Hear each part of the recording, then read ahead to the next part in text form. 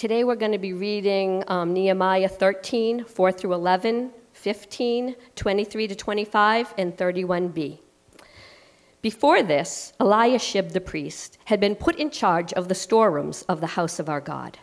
He was closely associated with Tobiah, and he had provided him with a large room formerly used to store the grain offerings and incense and temple articles, and also the tithes of grain, new wine, and olive oil prescribed for the Levites, the musicians, and gatekeepers, as well as the contributions for the priests.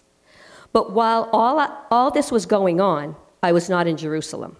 For in the 37th year of Xerxes, king of Babylon, I had returned to the king. Sometime later, I asked his permission and came back to Jerusalem. Here I learned about the evil thing Eliashib had done, providing Tobiah a room in the courts of the house of God. I was greatly displeased and threw all of Tobiah's household goods out of the room.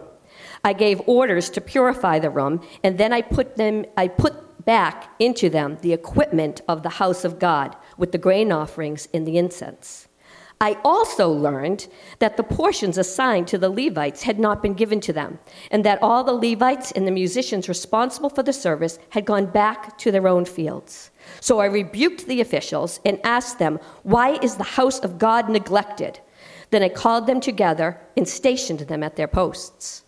In those days, I saw people in Judah treading wine presses on the Sabbath and bringing in grain and loading it on their donkeys, together with wines, grapes, figs, and all other kinds of loads. And they were bringing all of this into Jerusalem on the Sabbath. Therefore, I warned them against selling food on that day. Moreover, in those days, I saw men of Judah who had married women from Ashdod, Ammon, and Moab. Half of their children spoke the language of Ashdod, or the language of one of the other peoples, and did not know how to speak the language of Judah.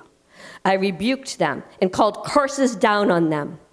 And in verse 31, Nehemiah says, "Remember me with favor, O my God." This is the word of the Lord. Let's just pray together. Heavenly Father, we just thank you for your word. We ask, Father, that you would just anoint the lips of Pastor Kyle as he brings forth your word from Nehemiah. Open our hearts and our eyes and our ears to hear what you have to say to us today. In Jesus' name, amen. You may be seated. Thank you. Nehemiah is ticked, as you could probably notice. I wanted to just thank everyone for being here this morning. It's so good to have you all here to just worship God today on the Lord's Day. What a great day. Remember the sun? That big gas ball in the sky. It's back giving us heat. So it's just so good to be here with you all this morning. And I just want to encourage you, if you didn't know about this already, we have some really great small groups that meet regularly. We have a Bible study and prayer night right here on Wednesday nights. That's a lot of fun. We do a men's group on Saturday morning, and I believe we're going to start a women's one real soon with Jesse, who is leading our worship. So you know Jesse, so that'll hopefully be starting soon. Just a way to get to know each other better and to have fellowship around God's Word if you're interested in that. But I'm just so happy to see just that enthusiasm and a desire to not only spend time with each other and in fellowship with each other, but also to reach our community, and that's going to be a lot of fun being able to do that on the 23rd when we get to do that event. So just thank you all for your enthusiasm and your participation. It's been so much fun being able to serve Jesus together as a local church. We actually just passed, I don't know if you knew this or not, but we just passed our 2 years of being here in Warren. I believe it was June 6th or 7th, was it the 6th? Yeah, that we started meeting for church before that, but as in Warren it was June 6th. So that's a really cool anniversary for us. It's been great since we've been here, and just excited to see what the Lord holds for us in the future. But today, actually, we're ending this look at the book of Nehemiah. We're in chapter 13, and as you could notice from the tone, Nehemiah is not happy. I found in my life so far that we human beings are prone to change, right? It's not always necessarily a bad thing. Sometimes it's good. If you look at the kind of clothes I wore when I was 15, you're probably happy that I changed my mind about my style. Our taste in music changes, our taste in art and hairstyle and more. All these things sort of change. Even those we considered, how many people had really close friends 10 years ago, 5 years ago, 20 years ago, that you just don't even talk to anymore, and it maybe not because of a falling out, but just life has changed. And it just happens to be the case at times with life.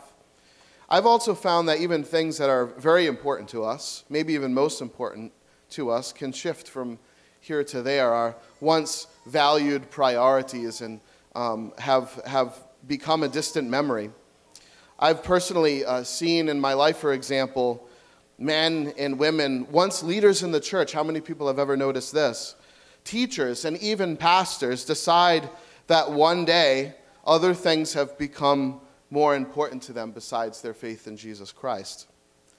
So people around us, leaders in the church, become passive, separated, no longer involved.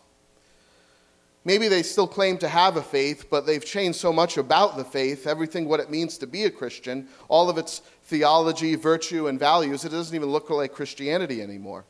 And others, I've noticed, I've witnessed this in my own lifespan as a Christian, a senior pastor of a church deciding that he was an atheist and leaving his congregation. Things change. People change. But our God does not. He is the same yesterday, today, and forever. It was quite shocking, though, for me, if you've ever experienced anything like this. You don't have to raise your hand, but for me, it just kind of growing. I grew up in the church, so I was very much used to having a lot of people around me that were Christians. So it was quite shocking to me, though, as I grew up and I started seeing people that I just once thought were paragons of Christian virtue become indifferent and separated and no longer living the lives of great passion and holiness that they used to. So it was kind of disillusioning for me to kind of watch this happen. It even kind of tested my own faith. Like, what's going on here? I thought these people were changed and new and they love Jesus, and now they're completely gone. And at times I've kind of had to stop in my Christian life and just look around, just be like, what happened? Where is everybody? Where did everybody go? Right? You guys ever feel like this? And you kind of feel like, remember Elijah? When he was kind of having a pity party, he said, I've been very zealous for the Lord God Almighty. The Israelites have rejected your covenant, torn down your altars, put your prophets to death with the sword. I'm the only one left. And at times in my life, I've kind of felt like that. Where is everybody that said that they once loved Jesus? But then, after I get off my judgmental high horse, I look at myself, and I realize my own instability, my own kind of waxing and waning in the faith and in my own Christian life, my own personal devotion to follow Jesus, to obey him faithfully. So at times in my life, I've noticed I've been very strong in the faith and zealous for God and wanting to follow him and evangelizing friends and family, kind of living on this kind of personal spiritual high. But at other times I've felt just failed and fallen abysmally. Just completely feeling like a completely different person that I used to be, justifying my actions even. Saying things like, well, I'm human, no one's perfect, right? And just kind of living like this. So I've witnessed the ebbs and flows of my own drive in pursuit of that pure fellowship with my Creator. So what's this drifting all about? What's this changing?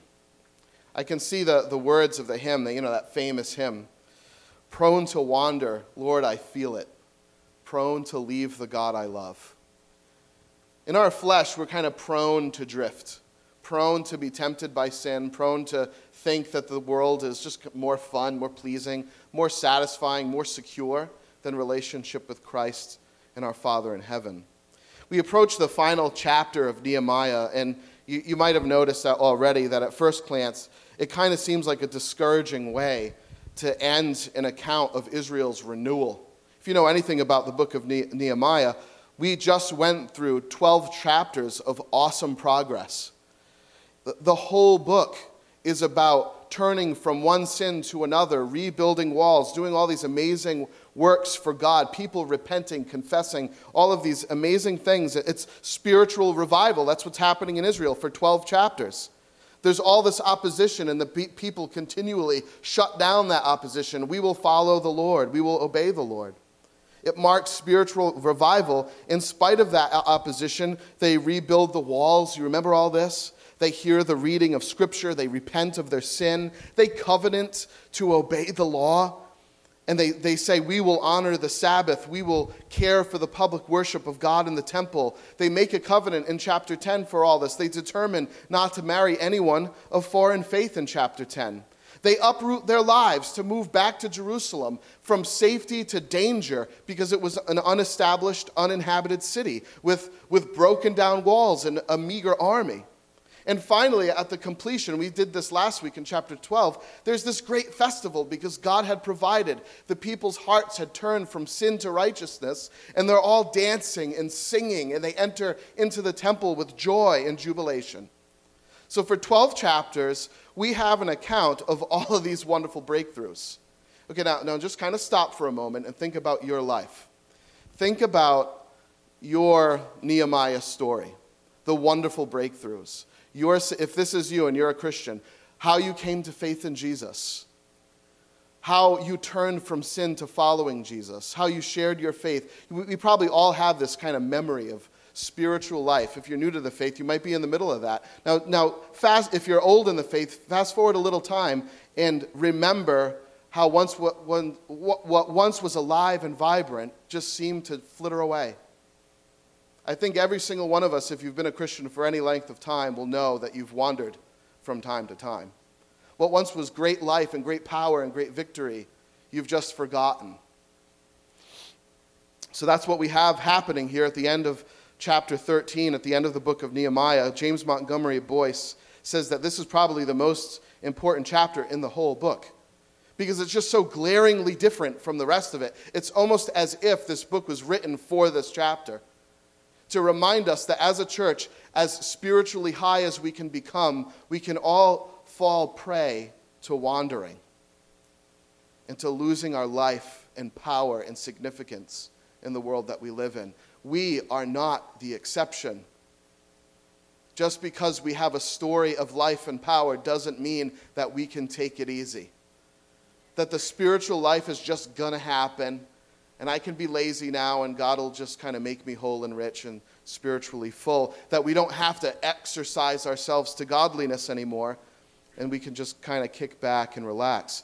Our text reads in verse 6, "In the 32nd year of Artaxerxes, king of Babylon, I had returned to the king. Some time later, I asked his permission and came back to Jerusalem." So I want to set up a little bit of the context for you in this chapter so we can understand what's going on. I chose some verses, but you might lose the context because I left some of the other ones out. And if this is your first time coming into the sermon series, you might really not know where we're at in the story of Nehemiah. But Nehemiah was a leader, of course, and he had two governorships in Jerusalem, 2 times in particular where he actually led Jerusalem. The first time, Nehemiah was about 40 years old. It's when, at the very beginning of Nehemiah, he got the report that the walls of Jerusalem were broken down, and he asks the ruler of Persia, Artaxerxes, to return to Jerusalem to rebuild the walls. And for 12 years, he ruled over Jerusalem. He rebuilt the walls, and they found spiritual life, renewal, and repentance. And this is chapters 1 through 12 of Nehemiah. That's his first governorship. Okay? For 12 chapters, this is the first time he's ruling over Jerusalem. He's setting up religious institutions, spiritual leaders, the safety of the walls, all of these different things. And after 12 years of this, the life and community in Israel is revived. They're following the Lord. They're obeying the Lord. So Nehemiah decides to go back to Artaxerxes, to Persia. And another 12 years go by, about approximately 8 to 13 years actually, goes by when he returns. So Nehemiah comes back to Jerusalem, if you do the math, at about age 65. When most of us are getting ready to retire, Nehemiah takes on a second governorship in Jerusalem. He returns to Jerusalem, and he does probably some of his most important work. His second governorship is chapter 13. So you got to kind of see Nehemiah not as one event happening in a few weeks, but over the course of maybe 24 to 30 years. In chapter 13, Nehemiah is back because Israel had wandered.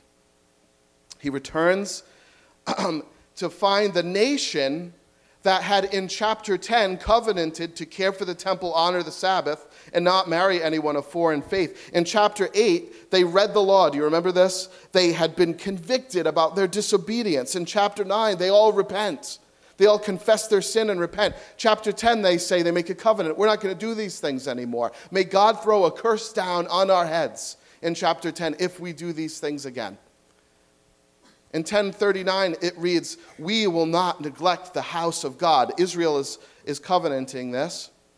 But here in chapter 13, some 8 to 13 years later, Israel had demonstrated that they were prone to wander. And Nehemiah had to rebuke them. They turned on every single one of their promises to God in chapter 10.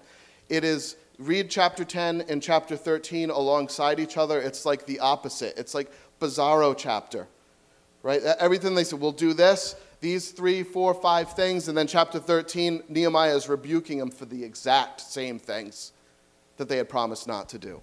Not unrelated things, not different things, the same things. Incredible. And before we can kind of say, oh, we're Christians. How? That's so silly. How could they do that? Where is their willpower? But, I mean, right? Is that not our story too? Once having said, oh, God, thank you for saving me. I can't believe I used to do X, Y, and Z. And then 5 years later, we find ourselves doing X, Y, and Z. So Nehemiah rebukes these Israelites in chapter 10. For their disobedience and their wandering. And that's how it ends. That's how chapter 13 ends.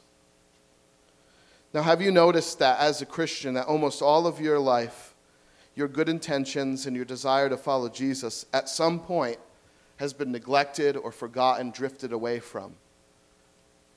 That could be where you're at right now. That's where Israel was at. And thanks to God for his grace, that he doesn't puff us up in a smoke of dust, but he allows us again to remember him, to offer us an opportunity to turn to him again.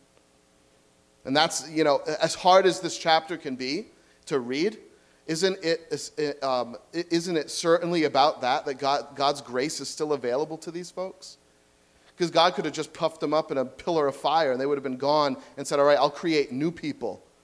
But he doesn't do that. He sends Nehemiah. He says Nehemiah to rebuke them, to say, come back to the Lord. And what a signal of his grace and his mercy that we have the chance, no matter how far we've drifted, to come back because God loves us, to say, I'm missing out on what is most important. So Nehemiah here is an example of perseverance. Nehemiah hadn't changed. He still has his vision. He still has his values.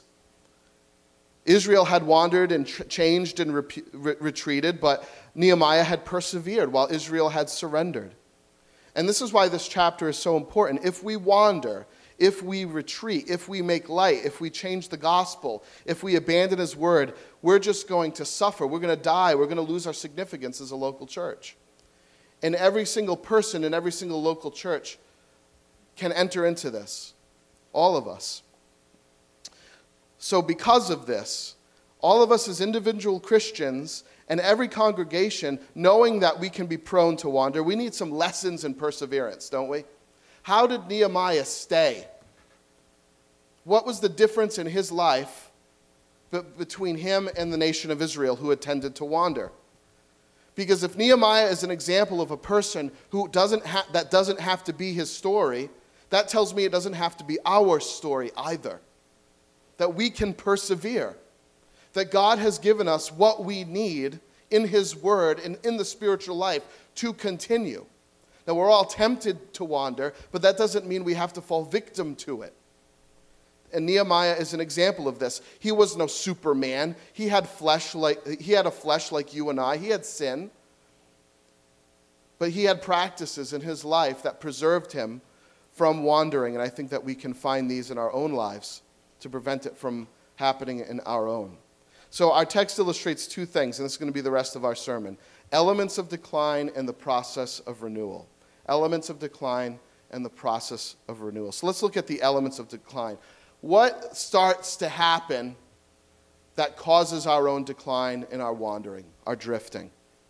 The first thing, there are three: the word, the house, and the holy, and I'll explain to you what those mean in a moment. So let's look at the first.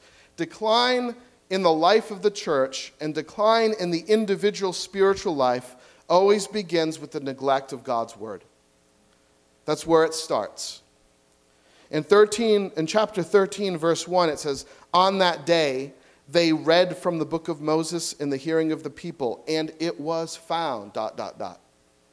So in other words, when we approach God's word faithfully and corporately, it exposes, it challenges, it brings to light. It was found. When we close our Bibles, when we neglect where the Bible is being proclaimed and practiced, then we begin to drift. When we rely off of Bible memory verses from when we were 18 or 15 or 27, we need the Word of God afresh if we are not to drift. I might suggest to you that it's impossible for any believer in Jesus to live long in sin if you're regularly hearing the Word of God. It is very difficult to sit on sin when you often hear God's Word. Whether it be your practice to read it regularly or to hear it proclaimed, or both. It's very difficult to stay in sin when you're so close to God and His holiness and the power of His Word. To set it aside, but when we set it aside intentionally, when we neglect it, maybe unintentionally, we're going to start to drift. To live in a way that we formally committed not to live. Like I said, the text says it was found. So they start to hear the word of God again. And if you don't realize this in chapter 13, this is important. Because every time Israel had fallen into sin, the way they got out of it was the public reading of God's word. That's what happens always in the beginning. And it was found written in the law that was read in the hearing of the people. And all of a sudden the people realized what they had done. So our drifting begins and ends with the hearing of God's word. It was found, written in the law. Don't understand this to be saying that they learned something that they had not previously known. Right? So in other words, they were caught in some sin, but they didn't know it was that because they hadn't read that part of God's word yet. You might think that that's what that means. It was found. They knew this already. They had promised 3 chapters ago to not do these things. So they knew in their minds. They weren't finding it in the sense of having not known it before. They were finding it in the sense that they were remembering the power of the need to obey it. You see? They had forgotten the significance, the impact. They had known these things because they had vowed to them. The word of God was cutting their conscience. And that's what Scripture does. When we read it, when we hear it, when we expose ourselves to it, listen to the Bible's own testimony of itself. What the Bible says about itself. 2 Timothy chapter 2, you probably know this in the New Testament. All Scripture is God-breathed and is useful for teaching, rebuking, correcting, and training in righteousness, so that the servant of God may be thoroughly equipped for every good work. That's what Scripture does. Hebrews chapter 4. For the word of God is alive and active, sharper than any two-edged sword. It penetrates even to dividing soul and spirit, joints and marrow. It judges the thoughts and the attitudes of the heart. You see, when we don't have the word of God regularly in our lives, there's nothing examining our thoughts and attitudes, our motivations, our choices. Psalm chapter 109. Is that Titanic?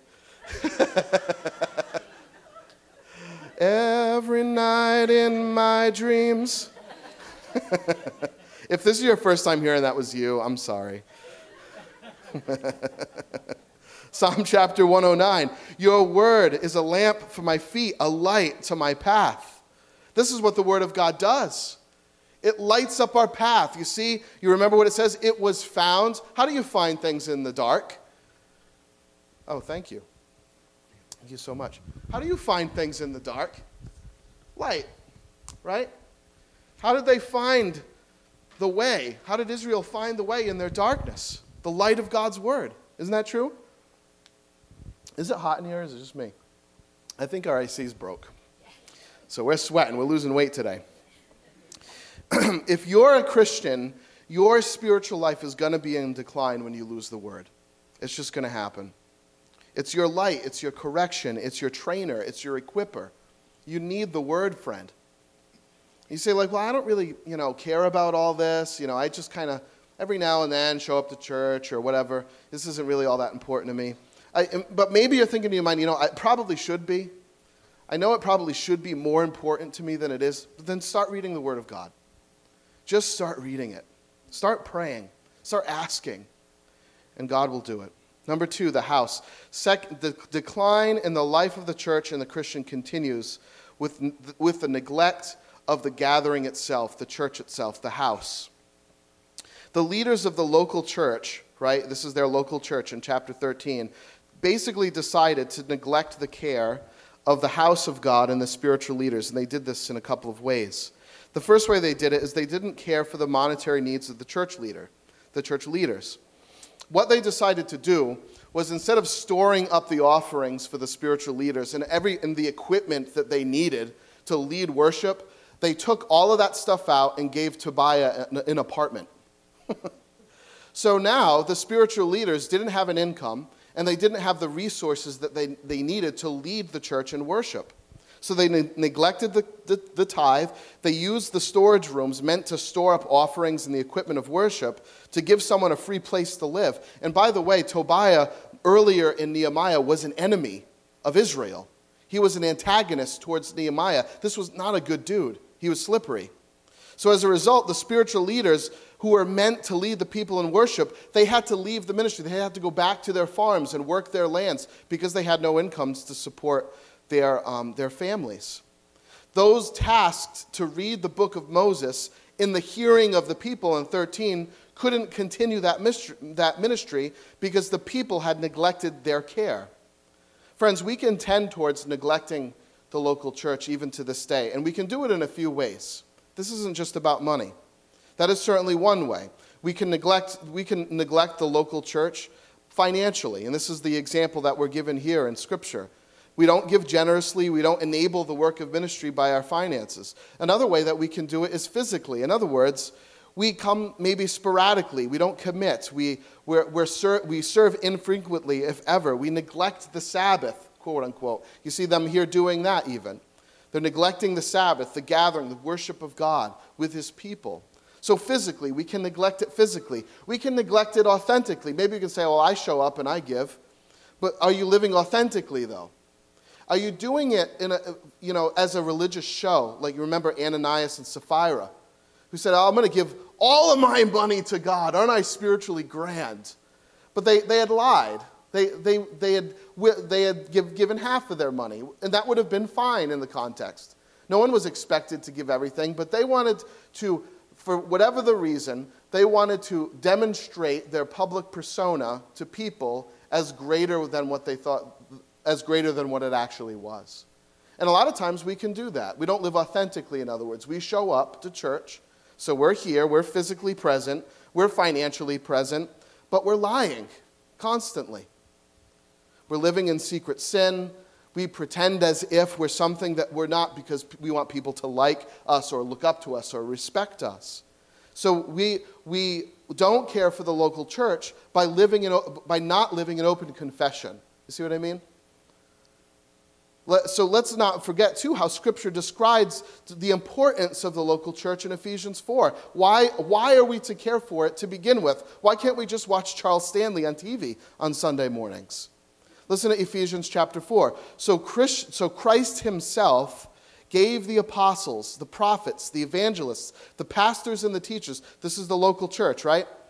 Why did he give us the local church? To equip his people for works of service, so that the body of Christ, not the individual, but the corporate members of the church, may be built up until we reach the unity in the faith, the knowledge of the Son of God, and become mature, attaining the whole measure of the fullness of Christ. Now listen to this in verse 14 in Ephesians 4. Then we will no longer be infants tossed back and forth by waves. In other words, we're not going to drift. We're not going to be one person today and different 3 years from now. We're going to be steady. We're going to be stable. We're going to be growing and maturing, but we need to care for the local church by doing that. And that doesn't mean painting, that doesn't mean just giving money to it. It means everything that the Bible says about the one another's of Scripture. Living our lives together in community. Right? Caring for each other, living financially, physically, authentically with each other. Caring for each other's needs, confessing sin. This is the importance of the local church. By instead speaking the truth in love, we will grow to become in every respect the mature body of him who is the head, that is Christ. From him, the whole body, joined and held together by every supporting ligament, grows and builds itself up in love as each part does its work. That means that the local church needs you. It needs you to be active and alive and vibrant and involved. It needs you to care for it. Because, right, each part doing its work, that's each person, is what makes this happen at the local church level. So rather than vacillating between highs and lows of the Christian life or towards the neglect of God, His Word, and our fellowship with Him, we grow stable and mature, not tossed to and fro. So the church is God's provision for growth in Christ. How can we read Ephesians 4 and not come to that conclusion, friend? The church is the local church is God's provision for growth in Christ. So we need to designate our best to care for it, don't we? That's what we learn in Nehemiah chapter 13. It's what we learn in Ephesians chapter 4, that we need to care for the house of God. Because at the house of God, we find two things. We find the presence of God through His people. Right? It's the New Testament's version of the Old Testament temple. Right? That's why it's so important. And finally, we cannot neglect the holy. Thirdly, should we seek not to decline or drift. Let me explain to you what I mean. We enter into decline when we begin to unite with things which cause us to sin. Now, the example of this in Scripture in Nehemiah 13 is getting married to someone of a different faith. Okay? Your proneness to drift increases. You are not doomed, by the way, if that is your situation now, to drift from God, but your proneness to drift increases when we marry of a different faith. Now, let's just kind of generalize this, not make it just about marriage. Our text shows us that even Solomon, remember King Solomon with all of his wisdom and all of his treasure and all the way that he built up Israel into this grandeur? In Nehemiah chapter 13, I don't believe we read this part, but Nehemiah talks about Solomon. He says, he was beloved of God. He was extraordinarily wise. He was a king without equal, but even his heart was turned to sin. So this teaches us something from Scripture, that we cannot marry ourselves to things that are going to cause us to sin. And when I say marry ourselves, I don't mean just actual physical marriage. Scripture doesn't want us to be judgmental either, to isolate into Christian ghettos. But there's another extreme besides the monastic, besides isolation because we're afraid of becoming sinners or greater sinners. That extreme is replacing a healthy diet of the Word and of prayer and church with entertainment, with work, with relationships that have no godly compass. We surround ourselves constantly with all of the evil and the sin that the world has to offer, and we wonder how it is that our heart drifts. Well, friend, could that be the reason? Now, please don't get me wrong. I'm not trying to say that everything about the world is evil. There are great things that God has given in His grace, and we should love our neighbors and love and love the people around us that don't know Jesus. We got to be careful how we talk about the world, I think. But the reality is, my point is, the more that we expose ourselves to that which is most sinful about the world, how can we think that it won't affect us in our drifting? The things that we watch, the TV programs and the movies and the music that we listen to, and think that it's not going to affect our soul. So when we join ourselves to anything without any consideration to our own distinct call to be holy, we're going to begin the road to decline, to retract on a former commitment to follow God faithfully. Let me say it positively. If you want to progress to maturity in the Christian life, to not drift, you're going to hold out Scripture continually, right? You're going to engage His worship and His people faithfully, the house, and you're going to join yourselves intimately to that which draws you closer to Jesus. See? See, when you do those things, you are less prone to drift, to wander. And if you have wandered, there's hope in your climb. There is a process of renewal. Because we're all prone to wander, we need to learn how it is if we've started to wander. How do we get out of it? So this is the process of renewal in chapter 13. The first thing that we see in the process of renewal is similar to its decline. It's basically sight. It's the word. So in our text, the word was read, and this gave Nehemiah the ability to see red flags. The text reads, I discovered the evil of Eliashib. I realized provisions for the spiritual leaders were neglected. I saw people working on the Sabbath. I saw unholy alliances. He had sight. He had light. And our ability to examine ourselves and even our faith community honestly is only going to come with the light of God's word. So the process of renewal comes first when we bring the word of God back into our lives faithfully, because it acts as light exposing darkness. So we need to come to the light. The second thing that we need to do is we need to grieve. We need to grieve. I know we don't like this, but we need to grieve. Every single time Israel and Nehemiah had realized it had drifted from God, the first reaction was grief. We need to grieve sin. Not so, God forgave it. Dear Jesus, we confess our sin, He's faithful and just to forgive us and cleanse us from all unrighteousness. Right? No. It is a wicked, evil offense to God. It's never okay. When Nehemiah learns of this willful sin as God's word is exposed, he's grieved bitterly in verse 8, if you remember. He doesn't justify it. He doesn't make light of it. He doesn't just get into this good old boys type of mentality. Well, these are good guys. They help rebuild. Remember all the good we did, all the walls we built, and all the rejoicing and all this stuff. These are the same people. They did a lot of good. So just forget it. It's okay. No, he weeps bitterly. He grieves bitterly because what's not at stake is the feelings of the people who have turned from God. What's at stake is the holiness of God. God himself and who he is and how he's demonstrated in the world. So he doesn't make light of it. He doesn't give him a pass because they're his buddies. He grieves it bitterly. And as followers of Jesus, though we do fall, we should never think for a moment that it somehow doesn't matter, that for some reason it shouldn't cause us grief in our hearts. It should grieve us. And if it doesn't, we need to ask God to help us grieve again. The third thing is we need to rebuke. We need a rebuke. Did you know that sometimes, friend, you need to be rebuked? And so do I.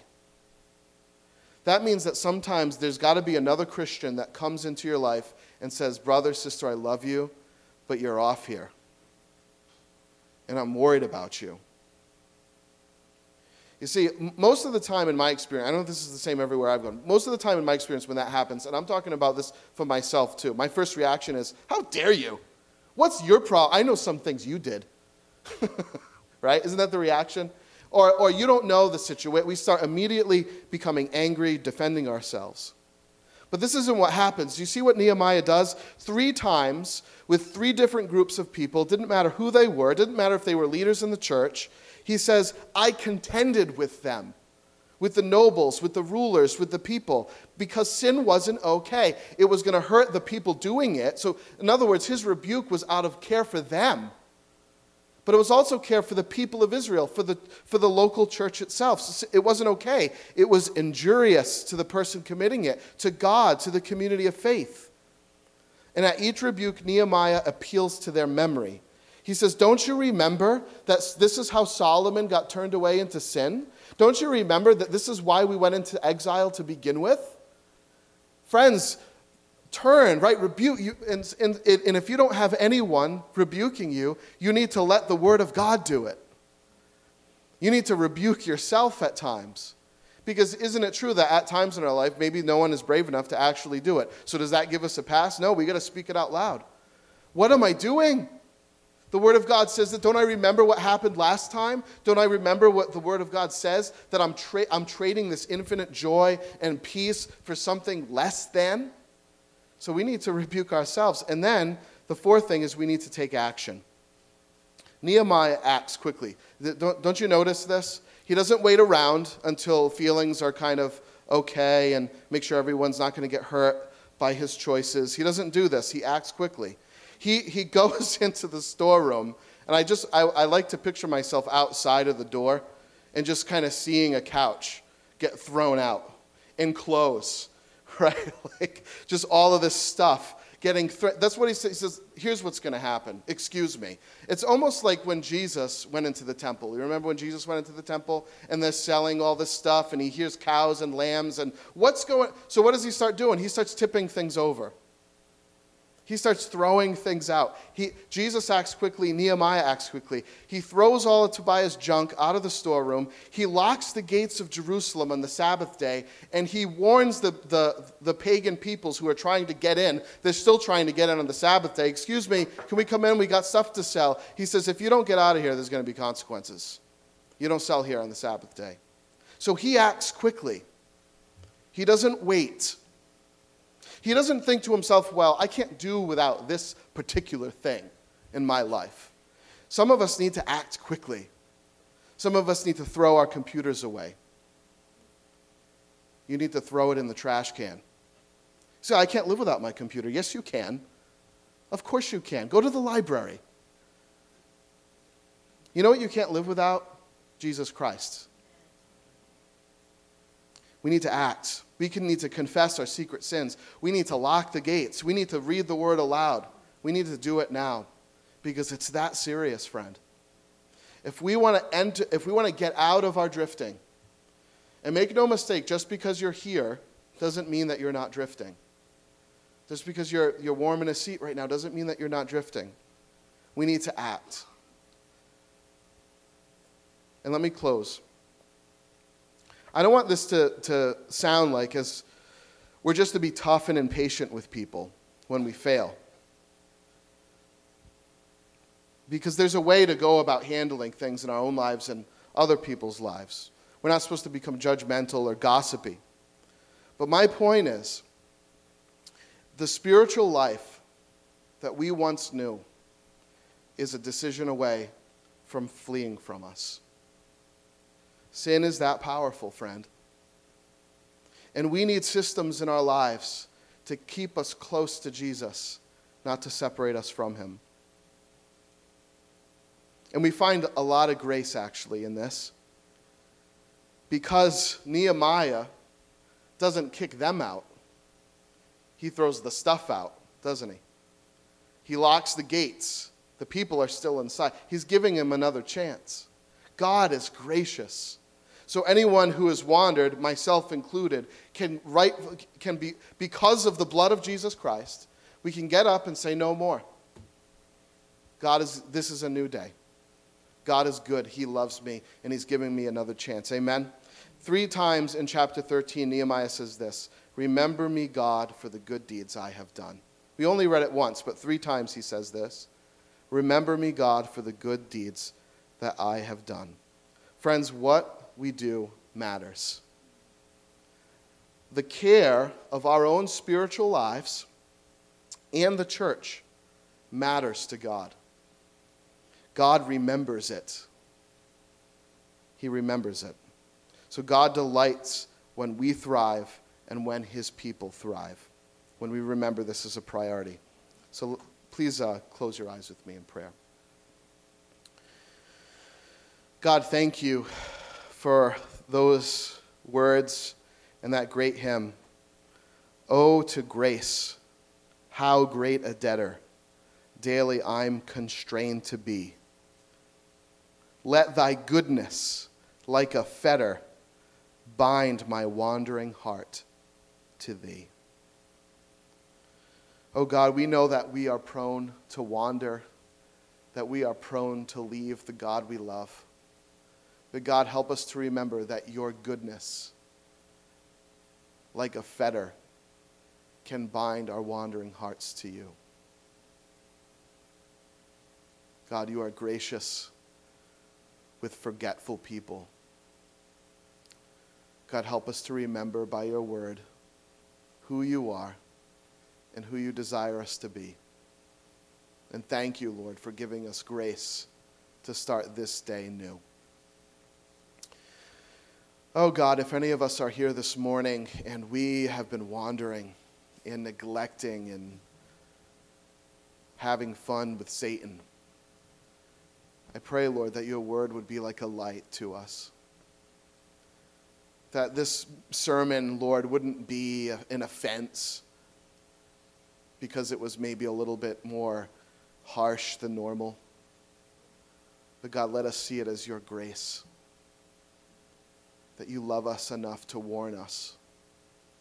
That to promise us something better. So God, we come to you in repentance and faith, trusting that you can restore us no matter how far we've wandered. Thank you for this, God. Thank you that you are slow to anger and that you abound in loving kindness. God, I pray for each person here, Lord. Because we're prone to wander, keep us close to your word, to each other, to your holiness. And anyone here that's been drifting maybe for a while, oh God, I pray your word like a lasso went around their waist and is pulling them back in.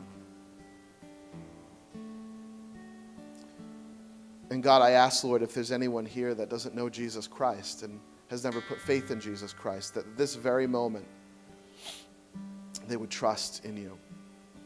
They would know that their sin has kept them from you. A willful disobedience and rebellion towards the Creator who loves us has separated us from you.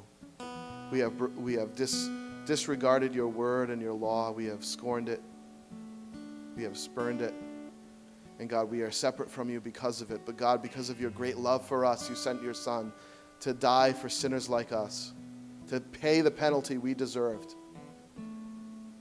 Oh, and friend, if you don't know Jesus Christ this morning, you can trust in him right now and have every sin you've ever committed separated from you, put on Jesus, and your life is now reunited with your Maker and Creator and Savior. And you are adopted into his family and have an eternal hope in Christ. So put your sin on him and trust in Jesus. And if that's you, friends, the Bible says, confess and be baptized. I hope you'll do that.